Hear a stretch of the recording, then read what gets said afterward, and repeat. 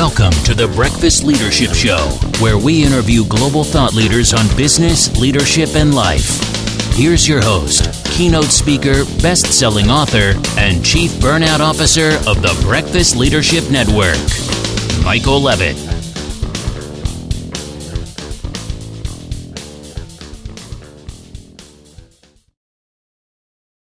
Welcome back. I've got Lynn Abaté-Johnson on the line. Lynn, how are you?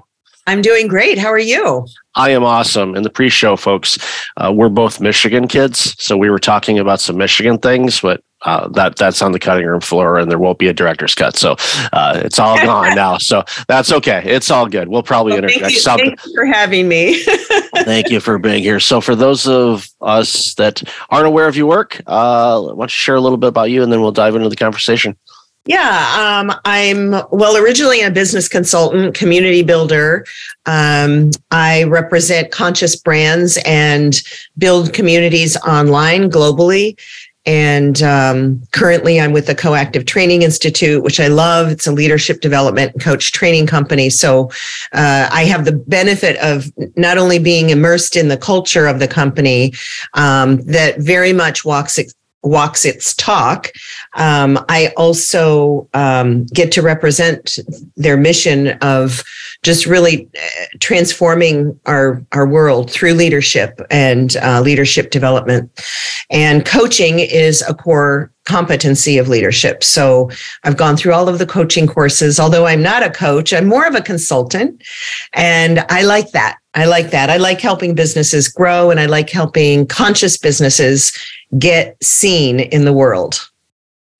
Yeah, it's an important distinction between coach and consultant. A lot of times people will say, are you a coach? I said, no, I'm more of a consultant. I say the same thing because using a sports analogy, I said, coaches get fired.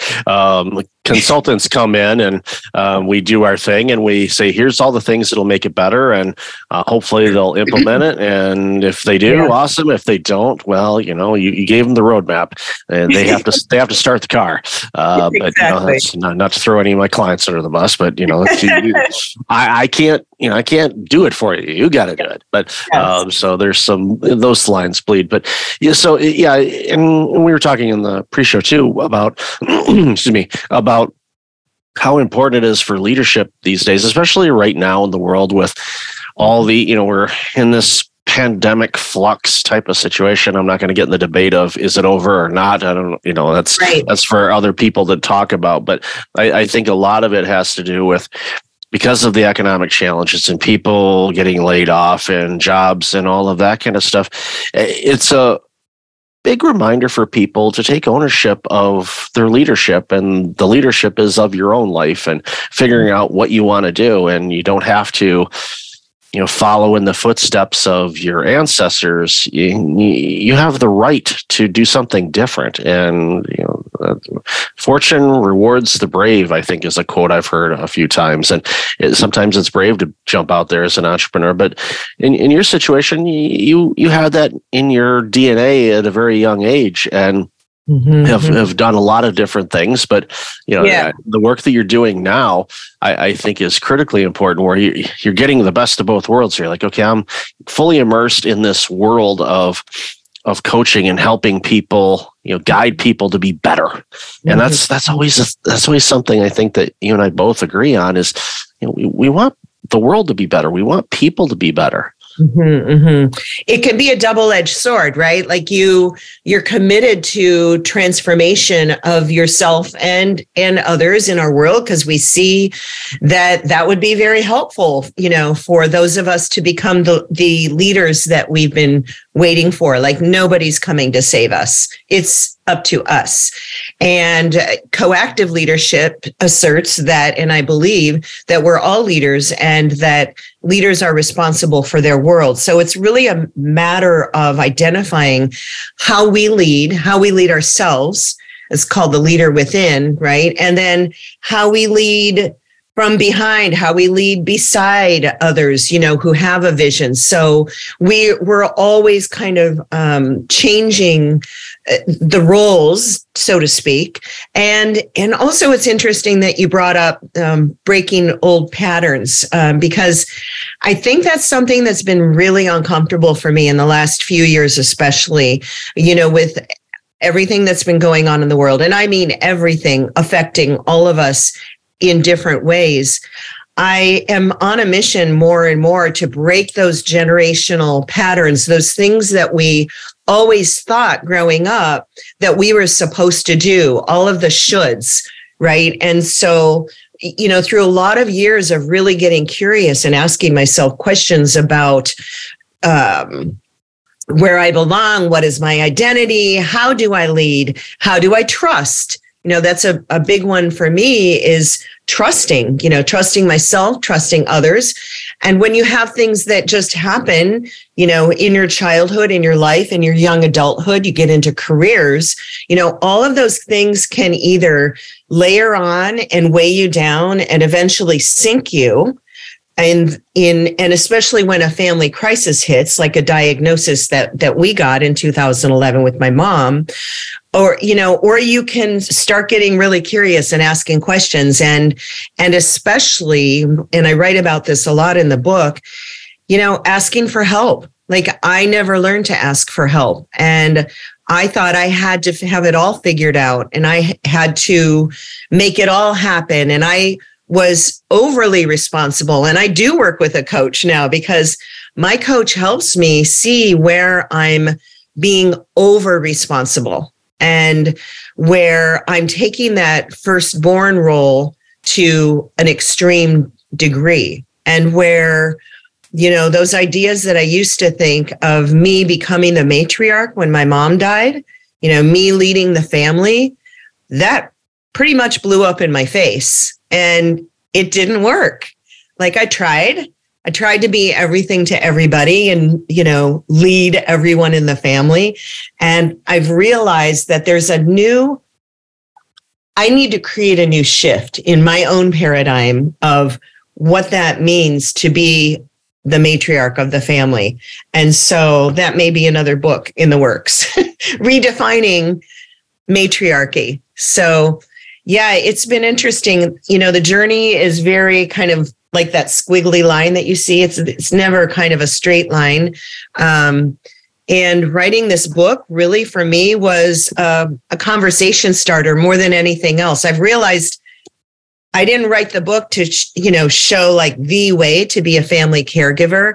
Really, what I am committed to is to let people know they're not alone. And as you were saying earlier, it's important that we have resources that we can tap into. And in 2011, when we got that cancer diagnosis for my mom, I wasn't aware of the resources that are available today. And so I always say, this is the book that I wish nobody needed, and yet I could have used it. And since I'm a systems person and my mom raised us to be productive members of society, right? And create systems and structures and, be pragmatic and get organized. That's what we did. And it sounds sometimes, to me, it sounds a little bit callous that I say sometimes we created a business out of my mom's cancer diagnosis. So there's leadership and there's leadership, right? Like, you're a professional working, like I was working in Silicon Valley at the time. So my office was in Sunnyvale. It was about a 2.5 hour drive one way. So I went into the office about every 2 weeks, working remotely as part of the marketing team. But they never knew that I was working in hospital rooms and doctor's office waiting rooms and the ICU waiting rooms. They never knew that I was spending the whole night at the hospital, and because I made it look seamless at work, leading at work, and not trusting really anybody there enough to say, hey, this is what's going on in my personal life. Because what I learned, the paradigm that I held at the time was, compartmentalize, do it all yourself. Don't let them know. Don't be vulnerable. Don't even bring your full self to work. Only bring your work self to work. And so for modern day leaders, I see that just falling apart all over the place. That backfires too when you try to be different. You try to show up differently to work. and not be who you are. So I'm very fortunate. The company I'm with now actually embraces that. They encourage it. They want me to show up authentically. And so I'm learning that in my old age. It feels good. Well, I bet. And I think, you're not alone. I think a lot of people would put on their mask, pardon, the pun for wearing the masks and stuff like we've got to do over the last few years.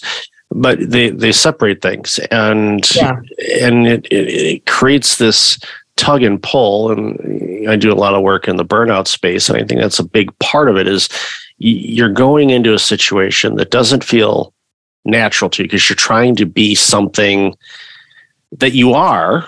You could be a C-suite executive and all that, but you're not allowing you to be you. You're like restricting yourself, and that person wants to come out and make the workplace a little bit more human. And I think a lot of people, as you said a moment ago, it's starting to collapse on them because when people were sent home working remotely, they got a taste of a little bit more flexibility, the ability to manage their own time, especially for those that had caregiving responsibilities, or if they have school-age kids, they did the math really quick going, wait a minute, I work 9 to 5, my kids' schooling is around that time. How am I going to be able to work and make sure my kids are still doing the schoolwork and not playing on the PlayStation 5? Yeah. And that caused a lot of grief. So people started getting really creative and working earlier or later at night. And of course, that stressed them out, but they realized, you know what, I'm able to get these things done. But I think organizations and individuals, we have to realize that we are one. And yes, we have a vocation. Yes, we have skills and talents to improve humanity, and no matter what we're doing.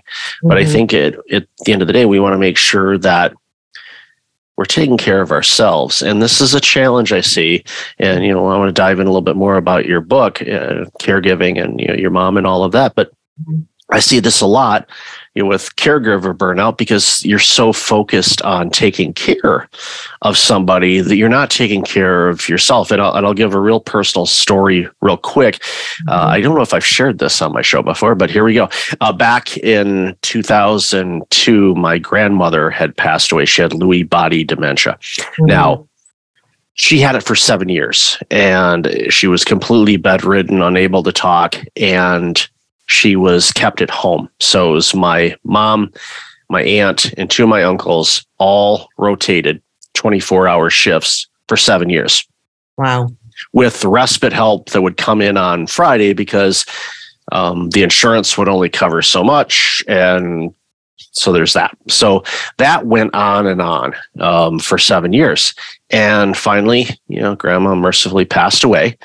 And then a month later, my oldest uncle, who was one of the caregivers, passed away. And then a year later, my other uncle passed away.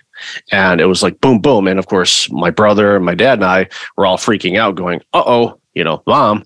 And, as of this recording, Mom's still around. So she's stubborn, to say the least, in many ways. And she's like 5'0". So she's stubborn. But she was in many cases like you.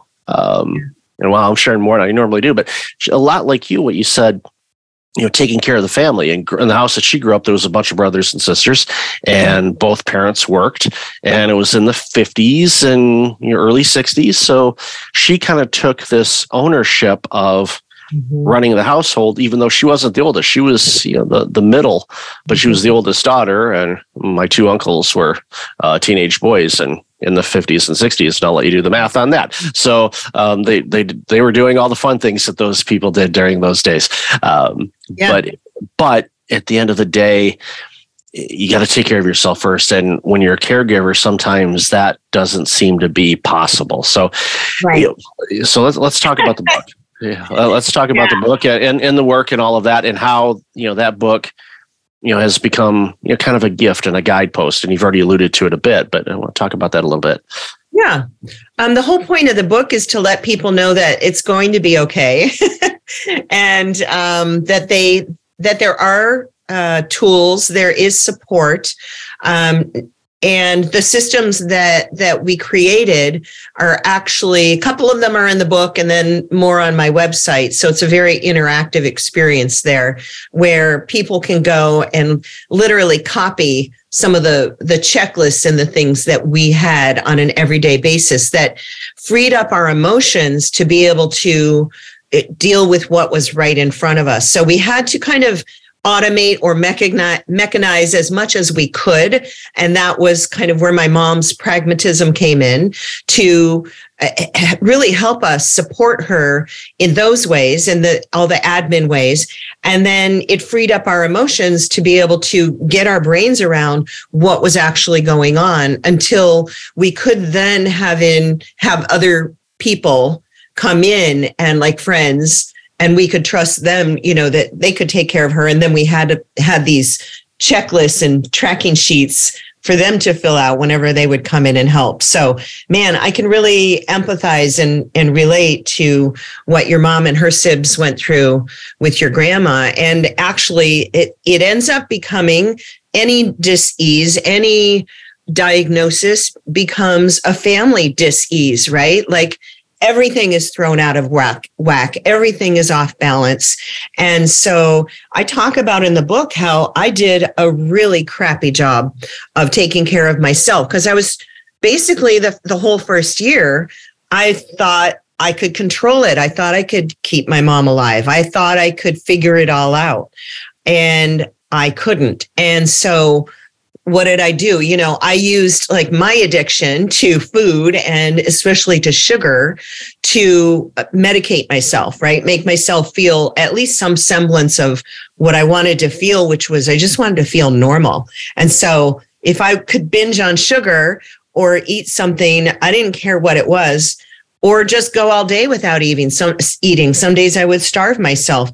I did a horrible job. And then I started to realize what was happening to me and how unhealthy I was becoming. So it was a big irony, right, that was being played out. And it wasn't until my mom died in 2017 that I really started to say, look, your mom's gone. You don't have her to take care of anymore. And you don't have to take care of everybody else in the family either. That's not going to work. So, hey, how about you focus on yourself, Lynn? Try it out. And so I did. I'm not a natural athlete. I don't love to work out. And I found things over the years that really benefit me. I love to roller skate, for example. And so I found a local roller skating community. And, I do Pilates and functional movement classes, like non-negotiable, 4 days a week, 4 times a week. I'm on Zoom doing these courses. And so that's the self-care piece. And I think that you touched on something earlier about, bringing your full self to work when we were talking about that, and how the C-suite leaders often see themselves as having to compartmentalize, having to just shine everything on that's going on at home when they show up for work. And I got to tell you, the leaders that I respect the most are the ones who are the most vulnerable, and they show up and they talk about. In fact, I think that one of the gifts of this pandemic has been that people have had to do meetings in their bedrooms on Zoom, and they've had pets and little kids and other things, other people at home tugging at them and interrupting them. And so, when you talk about leadership, it's that whole person that's leading. It's that real human whole person that's leading. And so what I'm bringing out in the book really is conversation starters about what that really means. And so it's not really even an indictment of myself and what a terrible job I did of taking care of myself. It's really more like, this is the daily grind. This is what was going on. Each chapter starts out with a journal entry. So I kept a journal online to inform the friends and family, especially the giant family in Michigan, my mom's aunts, cousins. We come from a big ethnic family back there. My mom was Chaldean. And so these people wanted to know, and they wanted to know every minute what was going on with her. So as I was writing these daily journal entries, and sometimes more than once a day, I started to realize that this was really helping people. The communication piece was really, really helping people. And when the 6 years went by and we still had this journal, it was kind of like a diary of everything that my mom went through, and it was focused on her. And what I didn't do is I didn't focus on me during those journal entries. I only reported what was going on with my mom and some funny things that were happening, like she'd sit on the toilet and fall off the toilet into the garbage can in the hospital when she was there recovering, just trying to lighten things up here and there. And the family members were saying, geez, we thought that we were consoling you. We thought that we were having to, cheer you up. And here you are, you're making us laugh. So that's what I did with the book. I took out just excerpts, really short excerpts most of the time from those journal entries back during those 6 years. But then I add on to my experience, my personal leadership journey, and what it meant for me to go through it at that time, and what it means for me now as I look back on it with hindsight and really see so much more clearly what worked and what didn't work. What I want to do more of is what works now for me to be healthy and for me to be thriving after my mom is dead and gone. Is like, that was unfathomable to me in 2011. When she got diagnosed, I thought that was the end of my life, and it wasn't. And I'm doing well. I'm healthier than I've ever been in my life. Ironically, I write about this in the book. There were some things that my mom did not like about me, and like, she loved me, of course, but she would always try and get me to be more of this or less of that, right? And so I write in the book about how, ironically, since she died, she would be so happy to see me now, right? And learning those lessons that I learned out of a really horrible situation. And I think that's a very important lesson as we look back, and my hunch, and correct me if I'm wrong, many times when people, and you probably see this with coaches and the clients you have and all of that, where they have to look within. And for many people, that is a very, very difficult thing, because they look at it from a judgmental viewpoint. Oh, I screwed that up. Oh, I wish I would have done that. Why did I do it that way? I'm such a, whatever. They start using all that self-demeaning language that the brain keeps feeding them. But my hunch is, when you were going back and you're going through those journal entries, and then you thankfully added how you were. And I think that's, from what you said, that wasn't really mentioned much when you were updating on the journals of how you were doing. You were focusing on your mom. But my hunch again is, when you were going back and looking at that and reflecting on that, did you approach it from a state of curiosity, or just, let's take a look at this in a non-judgmental way and just kind of look at it and reflect, again, with hindsight, just approach it from a different viewpoint, which I'm guessing probably made it a bit easier to go back and reflect on that 6-year period of time? That's for sure. Glennon Doyle talks about writing from the scar and not the wound. And so that's really the place that I feel like I am in right now, is that I'm not still like walking around, gushing blood everywhere because I've just gone through this experience. I definitely have had the advantage and the privilege of having so many years of distance between that roller coaster ride that I was on and what's happening now. So yeah, I've been able to kind of look back on that.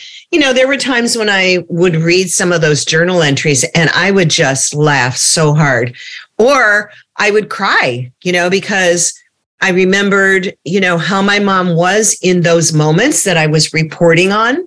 And I remember how scared I felt. I remember how unsure I felt, as confident as I come off, and as self-assured as I come off. I'm a scared little girl, just like just like anybody else in this, in this form, in this body, thinking about my mom is going to die. Right. And so that was really the overarching fear and like, what am I going to do? And so when I read back on those journal entries, I think about, oh my gosh, like I know what I was doing to cope. I know what coping mechanisms I had developed through my childhood and my young adulthood. I was just,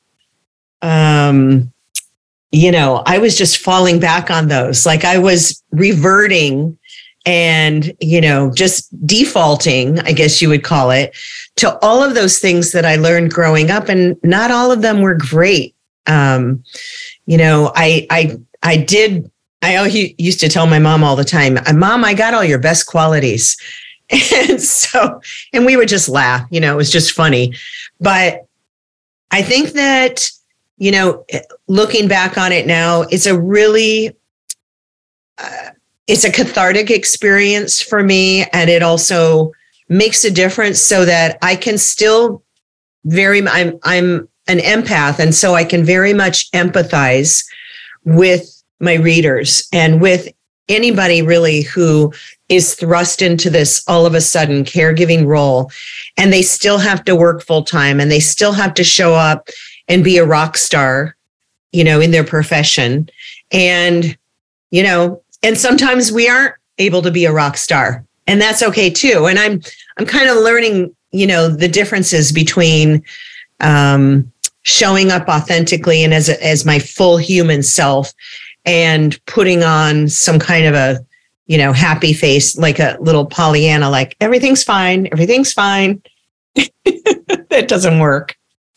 No, we always hope it will, but usually it'll come up and kind of gently smack us in the face or the back of the head, and we wake up and go, okay, well, we need to approach this differently. So, Lynn, I've loved this conversation. Lynn, I could talk to you for hours about all kinds of different things, from back home in Michigan to all kinds of different things. But where can people find out more about you, this book, and in this amazing work you're doing at CTI?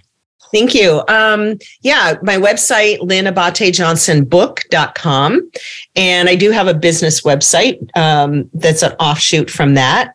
And right now I'm building a community. And so all of the links, all of my social links and this online community, which is not a social media community, purposefully, is just built on a platform to help other family caregivers get in there and talk about what's really going on. So, and then you'll have show notes. So I think there's going to be a little free gift that we're going to offer in your show notes, but we'll let the listeners take a look at that and learn more that way. But LynnAbaté-JohnsonBook.com. Yeah, and I'll definitely have all those links and all of that in the show notes. So, Lynn, great to connect with you. Thank you so much. And thank you for taking the time to, share your story, the experiences that you had with your mom, because it's going to help a lot of people as more and more people become caregivers, as our population continues to age.